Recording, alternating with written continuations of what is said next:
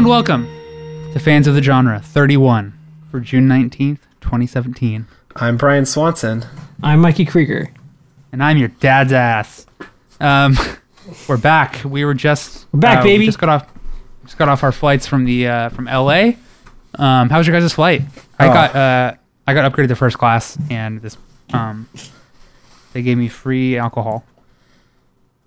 So I got in on the Hyperloop beta, and I just took the Hyperloop up. Actually paid for all of Rhodes' alcohol and gave him a blindfold and told him it was first class. He thought it was like one of those nice little face masks. You just put a bunch of like new car smell air fresheners in front of his face. Like, oh wow, it smells amazing. I put a hot towel on his neck, but I didn't tell him where that towel came from. Joke's on you. I thought this was one of those like blind dining experiences like you get in New York City, where like you go inside and it's all dark and you only have your other senses to make sense of the world. So yeah, either way, it might have been gross stuff. But I was like highfalutin. I was a highfalutin flyer. All right. So anyway, yeah, we were in LA for E3, where we recorded a bunch of pods. We missed you on the last one, Brian. We had a lot of fun. I was partying.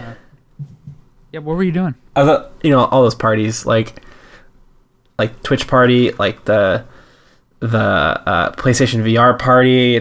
Sounds like you're having a hard time coming up with parties. Are you I got into the Ouya party. Parties? The Ouya party was pretty lit. Hey, Mikey, he doesn't even seem to understand that the Ouya is not a thing anymore. It isn't? That's what you think. Shit, were you at that party too? I was at the Atari Ouya party. Where was I? Oh well. Probably in bed like an old man. It's true. Like an old married man. So if you want to hear our FOTG Reacts pods that got like super, those are the most popular ones because we put the word Reacts in all the titles. We got that SEO. We didn't get sued. No.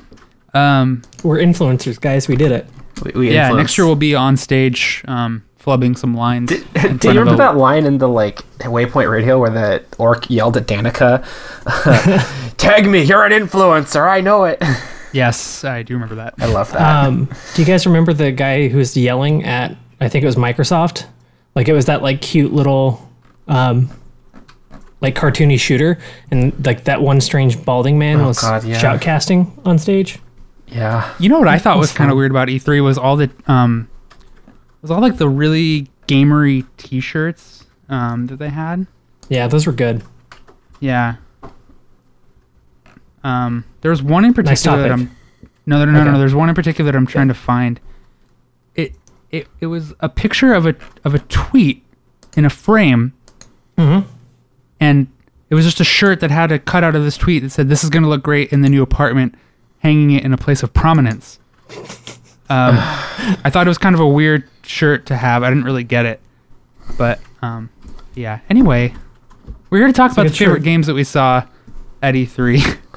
That's the weirdest, like... I know, I'm sorry. Meta Twitter... that was like a Game Sphere verbal joke. Subtweet. Like, I appreciate it, but... No, it took me a long while to get there, too. I might edit it down in post to make it sound way funnier. Yeah. Or kind of funny, if you will. Okay. So... You redeemed yourself. Thank you. Anyway, we each came away with 10 games that we're most excited about. There are like 6 that we all had on that list, so we're going to talk about them first. In a game that I think surprised us all the most with maybe just how weird it actually is Super Mario Odyssey. Yeah, man. Like it was like easily like the one game I was most excited to see going into E3, but like how far they're leaning into just the batshit crazy absurdity of it's amazing. You just like possess people and things, like up to and including a human man and a T-Rex. Yeah, and a tank. Yeah, and there's cool like a 2D mode, or not mode, but like certain levels you'll be able to jump on, like onto the wall, kind of like that like Zelda game that came out on 3DS. Worlds, the Mosaic. Yeah, that's awesome. Yeah.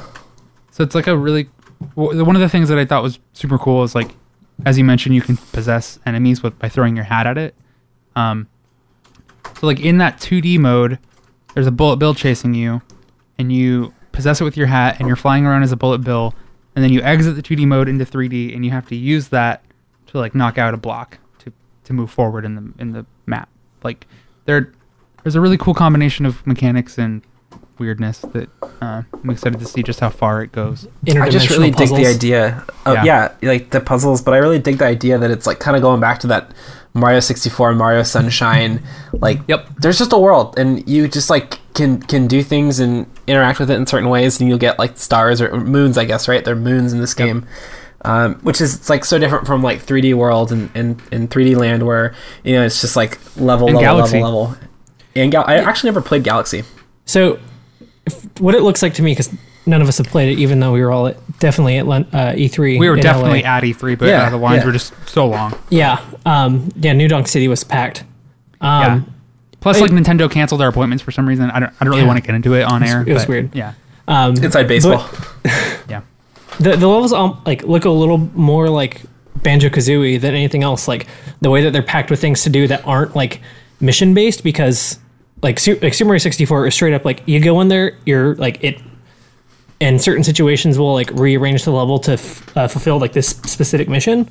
And Super Mario Sunshine, it like wasn't quite as busy and didn't quite have as much like I feel importance to like the little things packed in there. But like that's what the Banjo-Kazooie and Banjo-Tooie games did. Like the levels were just like completely packed. They were fully realized, and like they were a lot more dynamic, and you can kind of like go at your own pace, where especially Super Mario 64 was much more like goal oriented. Like, all right, we're gonna pop you in here, you go get the thing, you'll pop out, and then we'll drop you in again. And it's really cool. Like apparently the moons in the game that you collect, there's a lot of them. So like there's just like they're like seemingly very like densely packed, and the like spaces don't seem like super huge, but just they're very well designed, and like almost everything in them seems to be of importance, or at least like was consciously designed like for a specific reason in mind. Like it's really cool. Yeah, it's really cool. I agree with you about Super Mario Odyssey, Mikey. Now on to a game called A Way Out. Segue.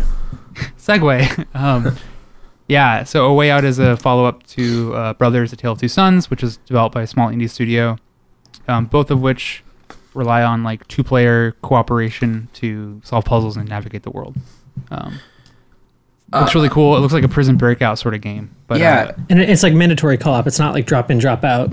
Right. Like you're both sharing the screen at the same time, doing different things, and it's very cinematic in the way that it's designed and presented.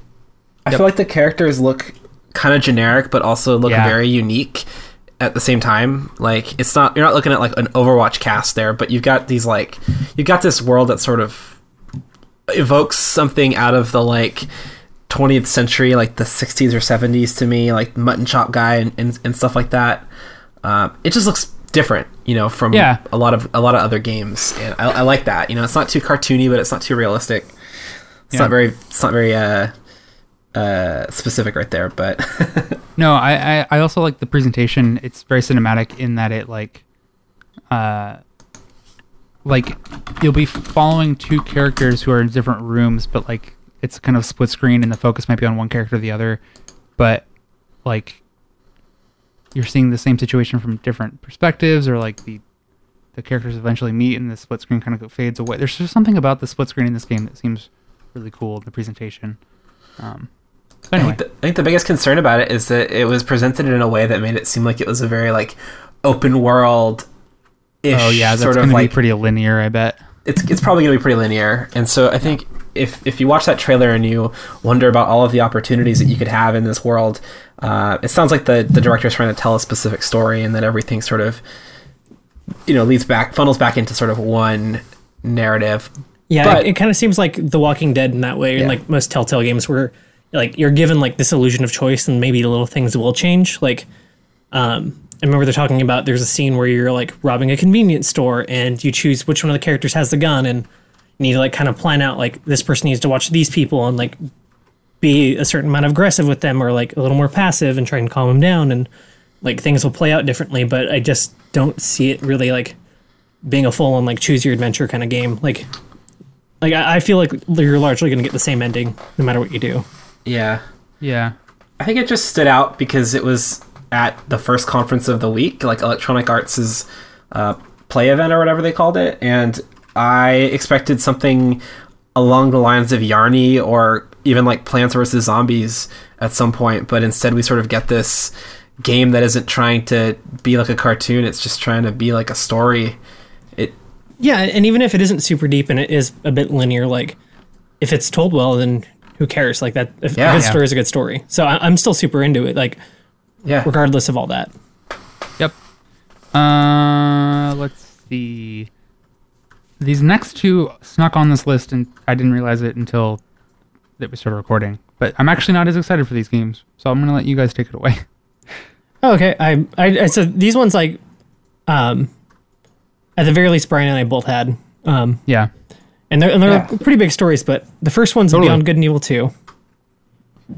I think for me what really stood out for this was like just a fan reaction, right? I haven't actually played the first one, but seeing all of everyone's so excited, like I even wrote on my list, like when I was writing on infinitedogs.com, like Beyond Good and Evil 2 isn't going to be there, but what if it was? Yeah, it was. And then it was. Everyone sort of had that same thought that like there's no way this is going to show up. And Marty Sleepa sure didn't. Yeah, he said he was going to eat his cup. Has he done it? Yeah, but beforehand he tweeted, like, if Beyond Good and Evil closes out Ubisoft's press conference, I'm going to eat my mug on, like, live on stream. And then just immediately everyone's like, Marty. Can I watch? When are you going to do it? It's like, oh, like, it's nice to know Marty. But, yeah, like, I'm interested in it. It seems very ambitious. Like, what they've described is kind of out there, and who knows on whether or not they'll deliver, but that trailer was fucking awesome, and I'm at least down with, like, the tone that this game's going for. Yeah.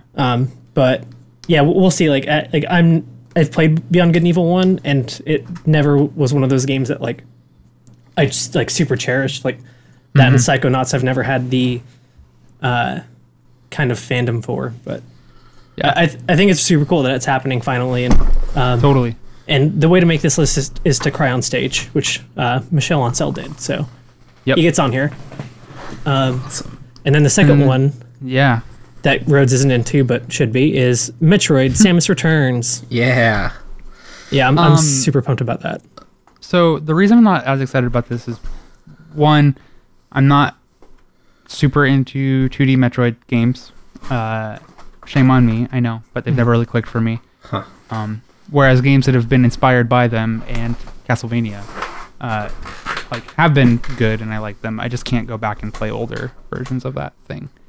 Well, and so this is like, it's like, I think they said a reimagining of Metroid 2 on the original Game Boy, but I think it's more of like the story beats are the same and the layout's largely going to be the same. Like, there's so much added here that it's not like a 25-year-old game.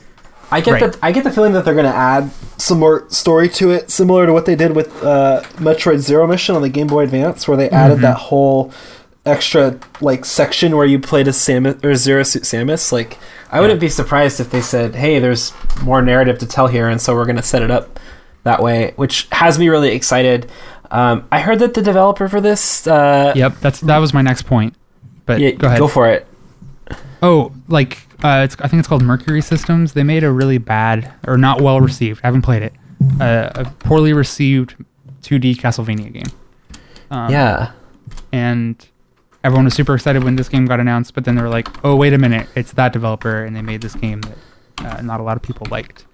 But, you know, they've got a stronger framework here if they're reimagining a game that already exists.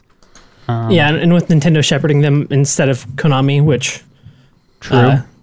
Like, there's a total... And like, you could point to, like, Other M and things like that, but this game doesn't seem to be trying to, like, completely overhaul the Metroid system like Other M did. Totally. That's a good point. So that's pretty great. Like, I've always been a big fan. But yeah. Oh, yeah. And especially since they took down AM2R, another Metroid 2 remake, like, to follow up and actually, like, remake Metroid 2, like, I think at the very least it's kind of on notice as like, okay, you need to perform because somebody made a really good version of this already.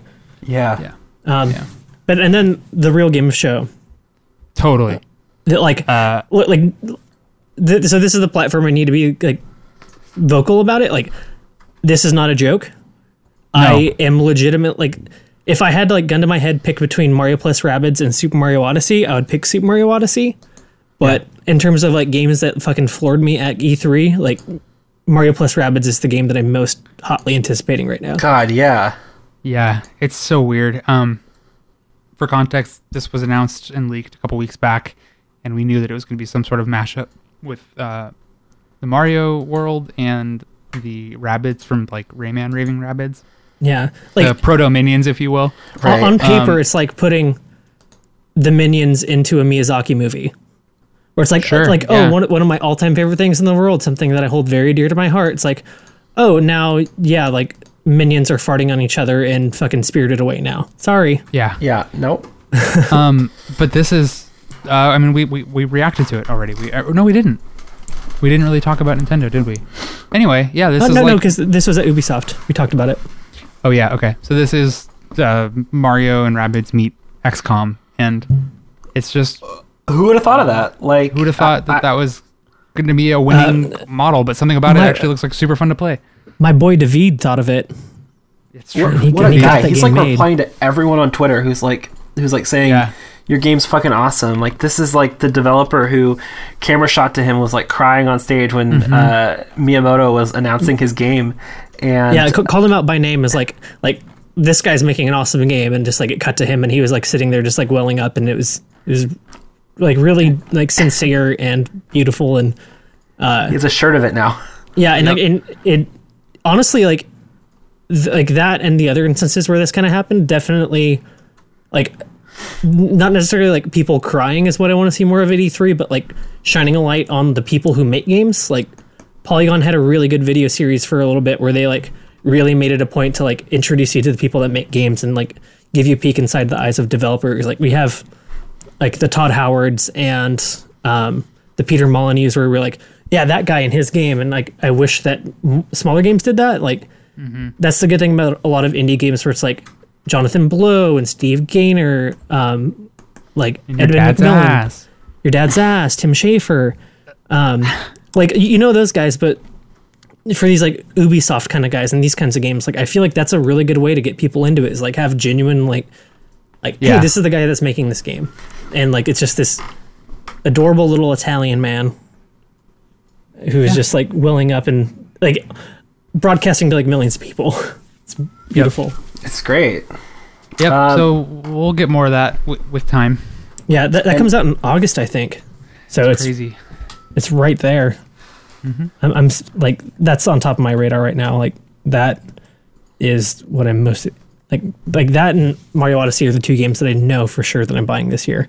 Yeah. Like, there's a lot else I want to play, but something's got to give. There's too many games. Yeah. So for the last one, I think we all definitely agree that Wolfenstein 2 is up on that list as well. And I can't even really explain the sensation or the feeling that I had while I was watching the end of that sort of disappointing Bethesda press conference, as I just felt my jaw kind of start dropping as like each scene just hard cut from like one to the next for this Wolfenstein 2 trailer, because man, it was fantastic. And by the like halfway through, there's like a American communist shouting at BJ Blazkowicz in like this southern drawl about Wall Street while a guy's playing a clarinet during a sniper battle, and then all of a sudden it's so good. Yeah. So like leading into that, I was so like deflated about like that whole conference. Like everything that like leading up to that was so bad. And I was like, everyone kind of knew Wolfenstein was going to be there, and like I don't know if anyone knew how hard they'd come though. Like how hard they'd. Like, I definitely didn't think that it could carry a press conference. I was like, like you need something else to like. Even if Wolfenstein's the main game, you need something more than that to like boost it, because they had the Dishonored DLC, but that was really it. And like, holy shit, was I wrong? Like, Wolfenstein 2 looks fucking incredible. Oh, it's dope. And that inspired us all to, well, at least me and Brian, to go back and revisit, like, you're playing Wolfenstein 1, The New Order, and I'm playing through the Old Blood right now. Which is the $10 DLC. on PSN. Yeah, I was like the DLC, but I think they actually released it as a standalone. Like, I bought it and I didn't have to re-download the base game. Yeah, like the expansion or whatever you want to call it. Whatever you call it. Yeah. And I will say the Old Blood feels a little not great. I think it's like super heavily padded with enemies and it doesn't feel good. But The New Order is a fantastic game. Yeah. So it's really fun. Yeah, I am farther than I ever gotten it. I just like got through a water section, which was a water section in a first-person shooter, but it's just, you know, the cutscenes just really focus on that like quietness in games, and you know, like the people's relationships, and it sort of grounds what you're doing and who you're fighting and who doesn't want to punch a Nazi. So yeah, I don't actually punch Nazis in that game. They get stabbed pretty furiously, but that's fine. And so one thing I didn't notice until people were talking about it on like podcasts after the fact was like the whole like the area of gameplay that was playable at E3, like you're in a wheelchair the entire time. Yeah. So you're just like rolling around on a wheelchair, just like akimbo busting up Nazis, and it's like that's really fucking cool. Yeah, it's a really cool perspective that don't think I've ever seen in a video game. Yeah, that is cool. I have also heard that the demo that people played wasn't very good, and that maybe they haven't learned the lessons of like demoing or marketing that game. Well, yeah, like the first hour of the New Order was awful. Yeah, like, exactly. Like legitimately bad. Like a lot of people were turned off, and they're like, everyone's like, no, you need to get past it. Like I swear it gets better. And then like virtually everyone was like, oh yeah, like this game's fucking amazing. Yep. But yeah. So that concludes the mutuals list. Now we're going to get into our kind of the games that we're most excited about individually. Yeah. Why don't we just take it one at a time? That's kind of what I was thinking. You start. The first game that like not a whole lot of people talked about, and also wasn't on Sony's floor or press conference, which I think was a huge mistake. I think it was announced and shown in either the pre or post show. But it's a game called Hidden Agenda, and it is the follow-up from Supermassive Games to their like 2014 horror game Until Dawn. And by follow-up, I mean it's like their next game. It's not related at all. Yeah. But I think you assume the role of a detective and another player or another character who is who responds to calls because there's like this serial killer that lays traps for first responders. So the serial killer like kills a bunch of people and then lays traps so that when people call the police, the cops also die, I think is how it works. But the hook with this game is that like it's encouraged that you play it in a group setting, and you each play it with your phone, very similarly to like Jackbox Party Pack, where you all just go to a website or download an app and interact with things there. And each person in the room is given character traits, and then one person has a hidden agenda that they want to like influence the game to go a certain way. So like part of the game is playing through the story, but also the other part of the game is figuring out who in the room with you wants things to go a certain way.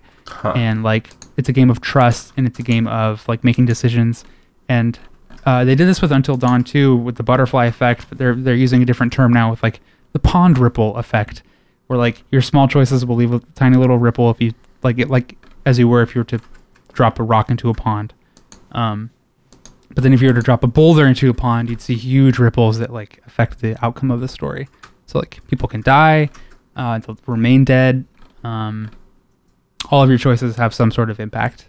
And I don't know, like everyone that's talked about it and played it made it sound like it was a huge mistake not to show it more prominently, because it's like, I don't know, it sounds super cool, and I'm like, I want to play it with you guys. You know what I mean? Like it's a game that like I want to get people into a room. Your wife sent out a message in our group chat like, you guys, we're going to play this game, right? Yeah. So it's like, yeah, let's do it. Well, so she's been replaying Until Dawn, like I think in light of that, and she just loves interactive fiction like that, like Heavy Rain and Beyond Two Souls and stuff like that. And Telltale. Telltale, exactly. Like, something that like fits a like multiple person setting in a certain way. Right. And this seems to be like the next evolution of a game like that, because they know that people play those games as a group or stream them, and they take audience feedback into determining choices. Yeah, like on Twitch. So it's like they play. Yeah, exactly. And to make that such a huge part of actually playing the game is a really cool choice. So that's awesome. Yeah, I'm really excited about that. I don't know when I think it comes out this year, which is amazing. It's like, again, why not show this game? But that was a really weird Sony press conference to do that. Yeah. For my list, I have State of Decay 2, follow-up from the original State of Decay. I didn't play a ton of the original one, but I just really like the concept of it, like the whole idea that like you are just trying to survive in a post-apocalyptic zombie world. I like the fact that Microsoft is really like behind this team now, and that there's 4-player co-op, and that it's cross-platform and on PC, because I think a lot of the times being able to play co-op with friends is one of the main factors to get me to play a game. Especially if my friends buy into it and are interested. So I'm pretty excited to see where it goes. And there's just like not much on the Xbox right now when it comes to the whole like ominous exclusive conversation. So to see them really put a lot of emphasis behind State of Decay, like a relatively newer IP for them, I'm pretty stoked. So the problem is that goes all out the window when PUBG comes out. Sure, it could be very different. Bad on the Xbox, like. Fuck, no one will play any game but Punk Bat. Yeah, I won't. So my first game that is on my personal list is Dragon Ball FighterZ. I assume that's the way that we're pronouncing it. I think so. I think you incorrectly corrected me last week. Yeah. So it's basically like, what it essentially is Marvel vs. Capcom, but Dragon Ball Z. And like it's so fucking pretty, especially considering how ugly Marvel vs. Capcom is. Yeah, like, I don't know how that game got made looking like that. Like it's not a PlayStation 3 game. Yeah, in the worst way, like an early PS3 game. PlayStation 2.5 game. So, and I was talking to one of my coworkers about it because he's super into like the Capcom fighting games, and like we're talking like, and it sucks that like this is my least favorite thing about the Marvel movies now is that. Like, when they make a video game, they can't do, like, a comic book style. They have to make it in line with the movies. Like, try to create, like, a somewhat, like, trying to create, like, the synergy and, like, trying to make things, like, relatable. Like, oh, yeah, like, I saw this in the movie. Like, here it is on this. And apparently, for whatever reason, like, whenever you do, like, the comic versions, it doesn't work out because, like Marvel vs. Capcom 2 looks perfect. Like, that game is stunning. It's, like, the 90s style comic book art. Like all of the Capcom characters are hand drawn in the same way, and like it's such a bummer that Marvel vs. Capcom Infinite looks like Dookie, but Dragon Ball FighterZ looks like you're watching the show, but in like the most high def, like crisp possible version of it. Yeah. Like I'm excited for that. It very like if you'd probably strip the UI, and some people would be like, this is a weird perspective for Dragon Ball Z to have this show. Like it just straight up it looks. Like all of the animations, like the dust clouds that kick up, like the like energy blasts, like it just looks so like seamless with the environment and the art style. And like I'm terrible at fighting games, and it's a game I'll probably get and I'll play for a little bit, like solo, and feel really good about myself, and then I'll try playing it multiplayer once and just get utterly destroyed and be like, that was a fun time. I actually feel like people addressed that very thing when I was hearing people talk about it. It might have been on Giant Bomb. Because they're a staff of fighting game fans, I would say. There are things that like Dragon Ball fighting games do to make you feel a little bit more powerful, and like being able to charge up and being able to execute specials pretty easily. I think that they're going to solve for player incompetence by like kind of leveling the playing field a little bit, so that you can probably just like, for lack of a better term, button mash. And still be fairly good at the game, so that's cool. Huh. Yeah. My next game is also. My next game is another fighter called Absolver, which is not new to E3, but they more people got their hands on it. This is like a really weird, intimate, close quarters combat martial arts fighting game. It's like from behind the shoulder. Similar to like a lot of character action games, or more recently like Dark Souls or Dark Souls 2, or Dark Souls 3. Yeah, or Bloodborne. But it's all it's primarily hand to hand, and you get like it's got this really cool minimalist art style to it, where like the characters wear kind of blank masks, and you build up your fighting style by equipping and selecting different moves within a fight style. And one of the fight styles that they announced at E3 was the drunken boxer style, which is similar to like a Jackie Chan movie where he's just sort of like swaying around constantly and kind of looks like he's about to topple over at any minute. And there's a lot of like twists and turns and kind of like backhand slaps with this style. I don't know. It seems like a really cool way to create a custom move set, and then by doing that you learn to master something that is uniquely yours. So there's like, I don't know, there's like 2-on-1, there's like 1-on-1, 1-on-1. There's a couple different modes and like there's a multiplayer element, but like primarily it seems to be 1-on-1, learning the timing of other people's moves, learning when to counter. It just seems very like Bushido Blade meets Dark Souls minus weapons. And that sounds like right up my alley. I don't know. Sounds pretty dope. It's a game that like caught my interest, but I forgot to like follow up on it at all. Yeah. So like that's something I need to go back and like watch coverage of and read up on, and like because it looked really cool. Because that was on Sony's, right? Or is that Xbox? Devolver. Oh, was it Devolver? I think so. Well, yeah, I remember seeing it somewhere, and I was like, okay, this looks really cool. I want to see more of this. Oh, I'm thinking of Ashen. That was that Xbox. Yeah. Right. I put Sea of Thieves on my list. I really think that Microsoft is trying to recapture that lightning in the bottle that was sort of like Minecraft in a lot of ways. Like Sea of Thieves isn't a crafting game. It's not like very similar in that way, but it seems like it's a game that you're really meant to play with friends and sort of romp around and like have sort of non-scripted experiences where someone does something silly and the world reacts in a way that sort of that surprises you. And so I really want to see Sea of Thieves do well, because I really want to live in a world where AAA publishers are trying to all compete to have that really cool experience or have that game. It'd be really awesome if Microsoft had a roster of Minecraft and Sea of Thieves in their arsenal to say like, hey, we're doing things other than being shooty mans in the faces. The combat looks like butt, though. So I think Sea of Thieves is interesting. It like hearing you describe basically what Minecraft is made me think of like bad combat. No, made me think Sea of Thieves is more of a response to like the Rust or like DayZ kind of game, but like kid friendly and a little bit less like cruel maybe. But like you said, you go on unscripted sort of pseudo narrative adventures where you're kind of making your own story with friends, or like Minecraft, some of that fun might just be roaming the seas by yourself and like trying to figure out everything you can do on your own.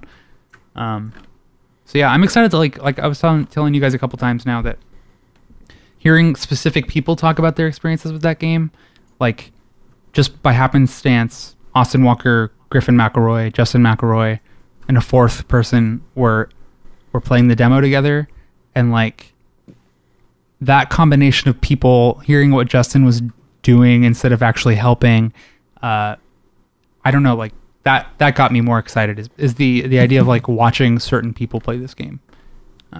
But then they brought up a valuable point of like, how much can you fuck it up? Because like, yeah, totally. Like those gags are like, oh yeah, like I'm gonna show you my map like perpetually.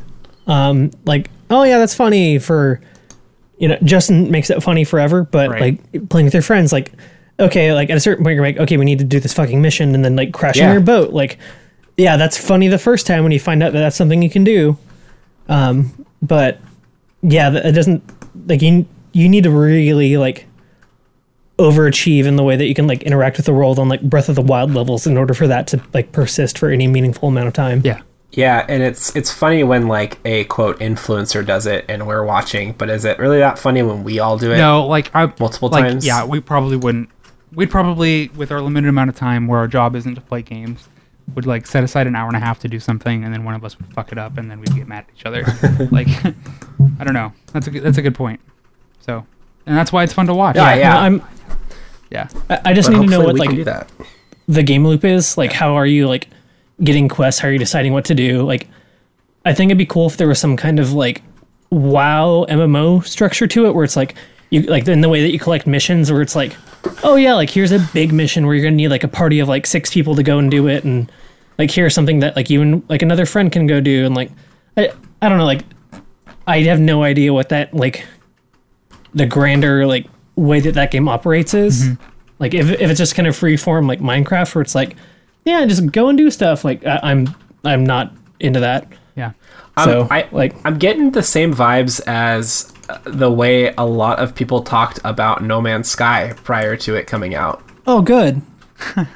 Which is scary. You know, like we don't know anything about this game except like you go around and you do stuff. Yeah. Like, that's something that Microsoft should probably be thinking about as this game gets closer and closer to definitely not out. hyping it the way Sony hyped No Man's Sky. Totally. Yeah, that's the difference. Yeah. Let's move on. Mikey. Okay. A game that I'm super excited about that I didn't really see much of, but I didn't really need to, is Ori and the Will of the Wisps. It's a sequel to Ori and the Blind Forest, which was, I know it was an Xbox like console exclusive, but I'm not sure if it was an ID at Xbox game. I don't think so. It was an indie Metroidvania game that came to Xbox a couple years ago, and it's one of the better designed Metroidvania games, like above like Guacamelee in terms of like the way that it's like actually like kind of carries out, and it's got this like beautiful art style that looks like it's in the UbiArt framework, but isn't. It's all proprietary. It's fucking beautiful, and like it's just a very solid platformer, pretty difficult, which I'm into, and there's another one of it, and that's all they needed to say. I'm in for another Ori game. Yeah. The last on my list that I feel comfortable talking about is Star Wars Battlefront 2, which we got sort of an extended look at the multiplayer, which we talked about this. They did that whole shoutcasting esports thing, which totally missed the point with Star Wars. And they just did a poor job of imitating that. Yeah. So, but like we said, if you were just watching the gameplay, that looks like playing Feed in Battlefront or Battlefront 2. Like it kind of evokes similar feelings that you'd get from playing those original Battlefront games. And plus, I've heard that they've made like subtle tweaks to the way the game plays, because I actually bought Battlefront again 2015 to sort of like get hype and just get back into that world. And I don't know if you guys played that game, but like the shooting in that game, there's no recoil on any of the guns, which is a super weird, bad thing, and you're just not used to it, and there's no weight to any of it. And I've heard that they made changes to that, so it's less floaty. I don't know. Plus, there's a story mode, and like, who knows if that'll be good.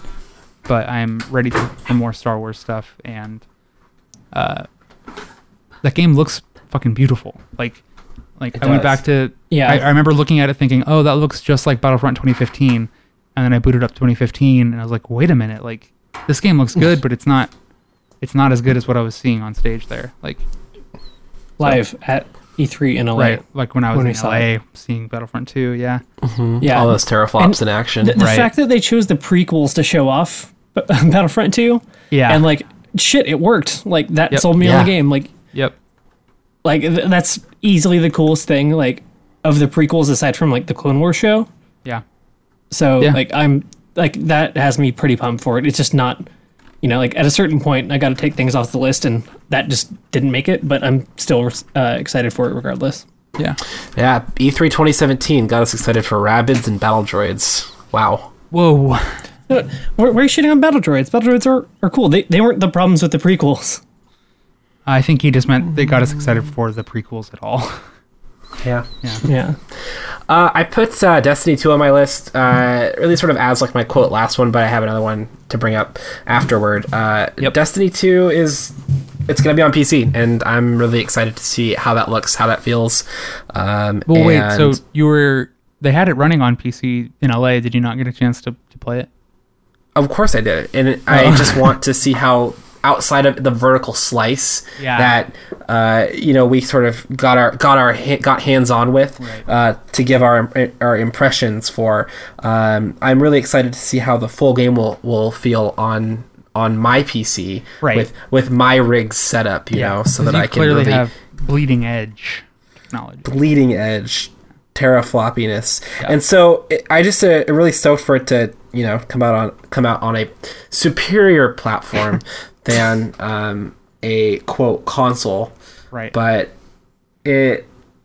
I maybe perhaps I feel for it the way a lot of people felt for the first Destiny when it came out, and they were really excited, and I sort of missed that because I didn't have my Xbox One at the time. Right. I'm playing a little bit of Destiny right now, and I started the Taken King content, and I really just need to keep playing that to see how it goes from there. But that sounds good. Destiny 2 will be good. Yeah. This looks the most like Halo with a paint job that Destiny has yet. Like, yeah, it looks so much like fucking Halo. And I'm okay with that. Yeah, there's nothing wrong with that. But like, I'd come to like see Destiny as like a separate thing from Halo, and like this time around, just like, oh shit, yeah, I forgot that was these guys. Like, that's what they did before this. Yeah, which like pretty good fucking track record. Like, right. You know, like no matter how you feel about Destiny and like those later Halo games, like Bungie knows how to make a damn good video game. Truth. My next game, which they had like a live concert Saturday night after EA's thing, where they just like a live symphony playing a bunch of Kingdom Hearts music, and then they showed the latest trailer for Kingdom Hearts 3. And I was already like high on Kingdom Hearts after watching Let's Play the Baseball games, watching of all the Kingdom Hearts intros on Polygon's YouTube channel. Yep.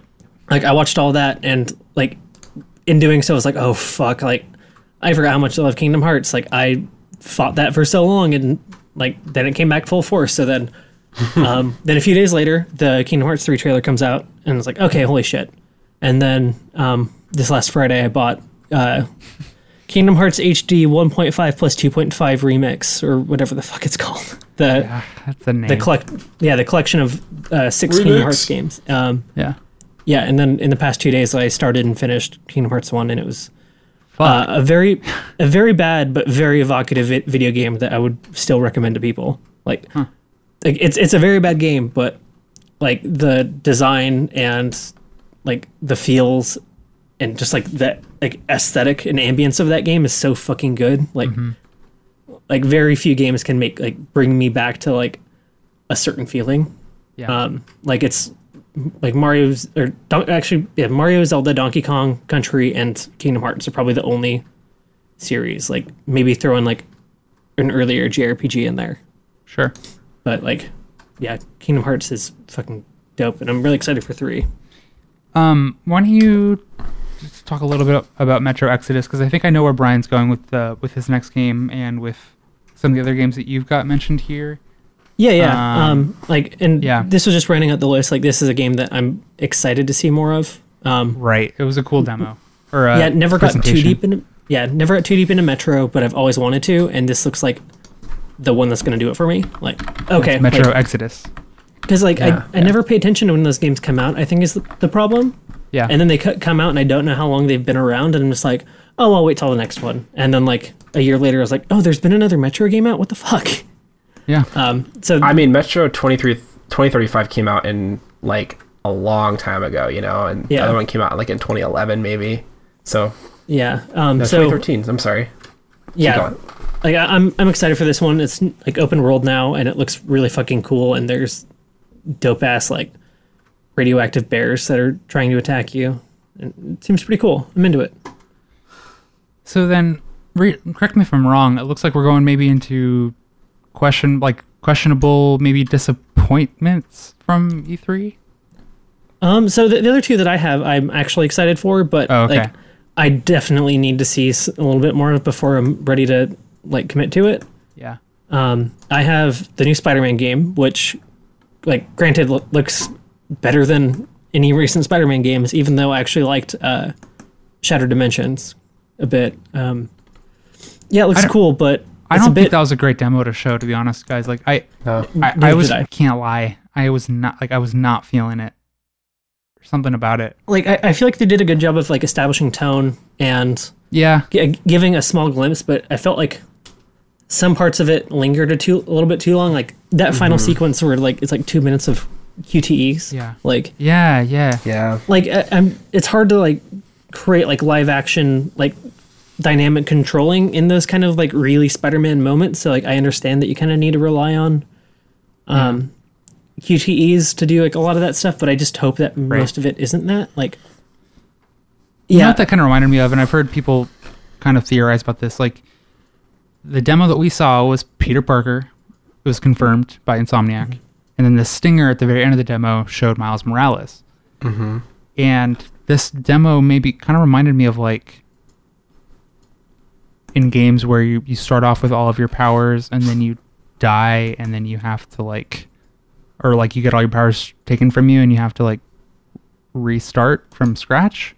Like, I have this feeling that, like, Peter Parker will have to either leave, die, hand over his powers or whatever to Miles Morales. And, like, this felt like the intro sequence of a game where you're establishing the tone and, like, what you will be doing, right? But it was, like, there's so many QTEs. And so, I feel like that sort of stuff only happens, like, at the beginning and end of games. Yeah. I don't know. I feel like that could be the sequel. Yeah. Of like here's how, like, Spider-Man's starting over because it's a new Spider-Man. Like, that's why he doesn't have all of his powers in the last game. Yeah. Cool. I can see that. Or they just do a Metal Gear Solid 2 and you play for like an hour as Peter Parker and then immediately take on Miles. That'd be pretty awesome too. Yeah. It just the demo that they showed just reminded me of everything that I was just never really jived on with, like Infamous and like even Sunset Overdrive to a lesser extent. Like kind of just like I never really like in an open world game when I have to like chase someone. Like I'm thinking like of racing in Grand Theft Auto or races or like collecting flags or something or even doing an assassination in Assassin's Creed, which is a good transition. Like those just like aren't my favorite ways to like be in that world or that kind of world. Yeah, like if they had showed just like 7 minutes of someone swinging through the city, like that's what people like about those games. That would have been enough. Or like doing something a little bit more idle or something more fun. I don't know. Seemed a little too structured for a Spider-Man game. Yeah, and like, so I think that somebody, I don't know if they're talking to a developer, but like in that demo, like you could see the compass that had like the map of the city. Yeah. And like it extended far beyond like the building he was on. So like, who knows if you could just straight up like jump off that building and like swing around to like maybe you're trying to get to like a better vantage point. Like in missions, I could see them like trying to like box that stuff out. But yeah, like, and again, like we'll see. Like there's most likely a big part of that game that's between missions where you're swinging around the city, picking up side missions and doing like in overworld stuff. Like it's just, like that game's still like at the very least isn't coming out for another like 7 or 8 months, and that's in a best case scenario because it's a 2018 game. Yeah. So at PSX we're going to see more of it. Maybe next E3 even. I hope not, but that strikes me as like maybe a spring. Either God of War or Spider-Man. Like one of those games will come out early next year. One's going to come out later. I wouldn't actually be surprised if. So God of War seems like a May-ass game to me. Yeah, and so God of War last year they showed some gameplay stuff, and Spider-Man they didn't, which makes me think that God of War is probably a little farther ahead. Sure. But I also trust Insomniac to get a game out like at a pretty quick clip over Santa Monica. Yeah. And the next game on your list is Assassin's Creed Origins. Yeah, we talked a little bit about this Sunday night, and like those demos didn't do anything for me. See, like it. Apparently, people are saying like they're borrowing a bit from Dark Souls combat, not quite as intense, but and like they're introducing RPG mechanics where you're gonna like collect and scavenge weapons that have stats and different abilities, and you'll gain armor, and the skill trees actually looked really dope. Like there's actual proper like skill trees in it instead of like, oh, you reach this level, you're gonna get a new thing. Like again, like my chief complaint of Destiny was that, and so it's like, oh, Assassin's Creed's more of an RPG than Destiny now. Like, interesting. Like, I'm excited to see what that is, but on the same day in October, Wolfenstein 2, Super Mario Odyssey, and Assassin's Creed are coming out, and if I had to pick one of those games to not get, it would still be Assassin's Creed. But but I'm interested. Like, if that game like reviews well, like, or like I hear good things about it, like, it's on my radar right now is something that like I'm gonna be open towards. And if it turns out that game's awesome, like I'm going to take credit for that of calling it.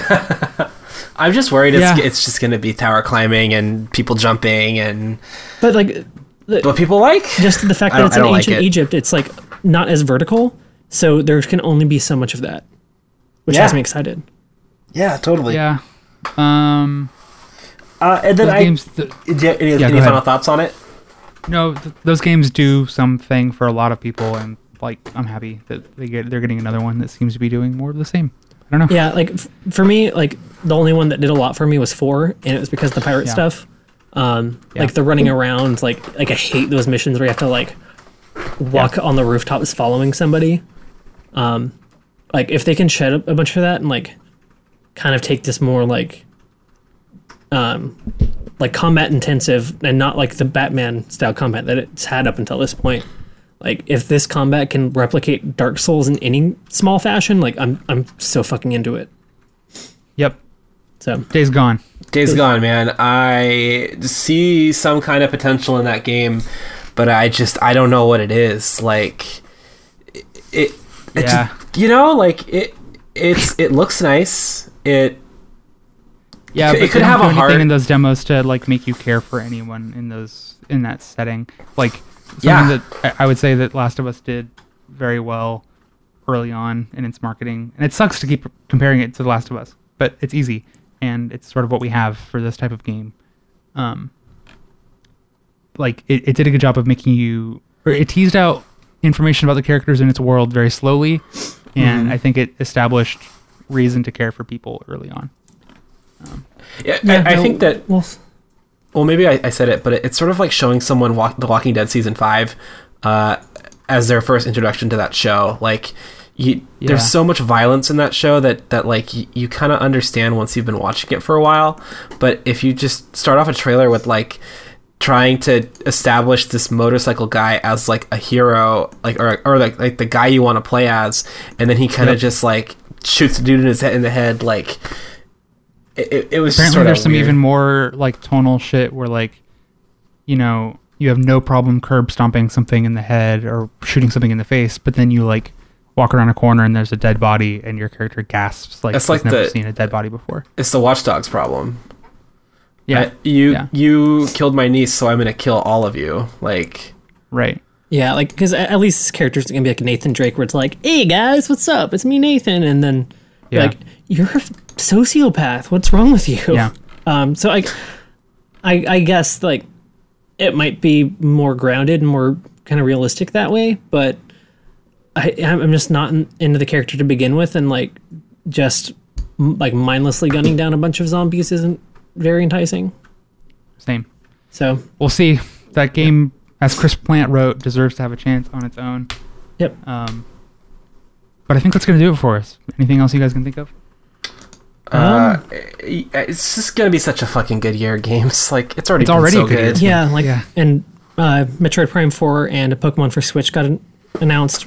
Like nothing was shown, but like those games would be in my top 5 probably if we agreed to not include things like that. But I'm excited for that. XCOM 2's expansion looks fucking awesome.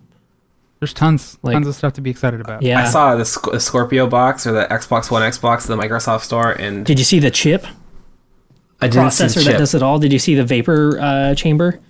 I vaped in honor of it, but no. Nice.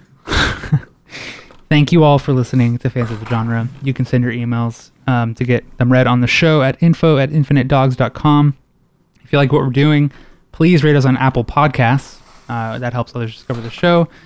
Takes just a few minutes and it really helps us out. You can follow me on Twitter at Rhodes Clark. Mikey, where can people find you? The internet, places, coffee shop sometimes. I'm at Mikey Krieger on Twitter. I'm in Rhodes's closet right now. I was about to say that. That's what that echo. Yeah. Somebody let me out, Weird. please. You're what's that phrase about lying in the bed you made or whatever? You're doing that to yourself. Anyway, Brian, where can people find you? At Brian T. Swanson on Twitter. We'll be writing up some more of our thoughts on these games and more at infinitedogs.com. You can follow the show at Fans of Genre. Thank you to John Bash for composing original music for us. Find more at johnbash.com. Please retweet the show. That's all I got to say. Please retweet our good podcast. our real good podcast. A really good podcast. Good boys. Thanks for listening, and we'll probably not see you next week because I'm going to be in Hawaii. Later, bitches. Hawaii. Aloha, bitches.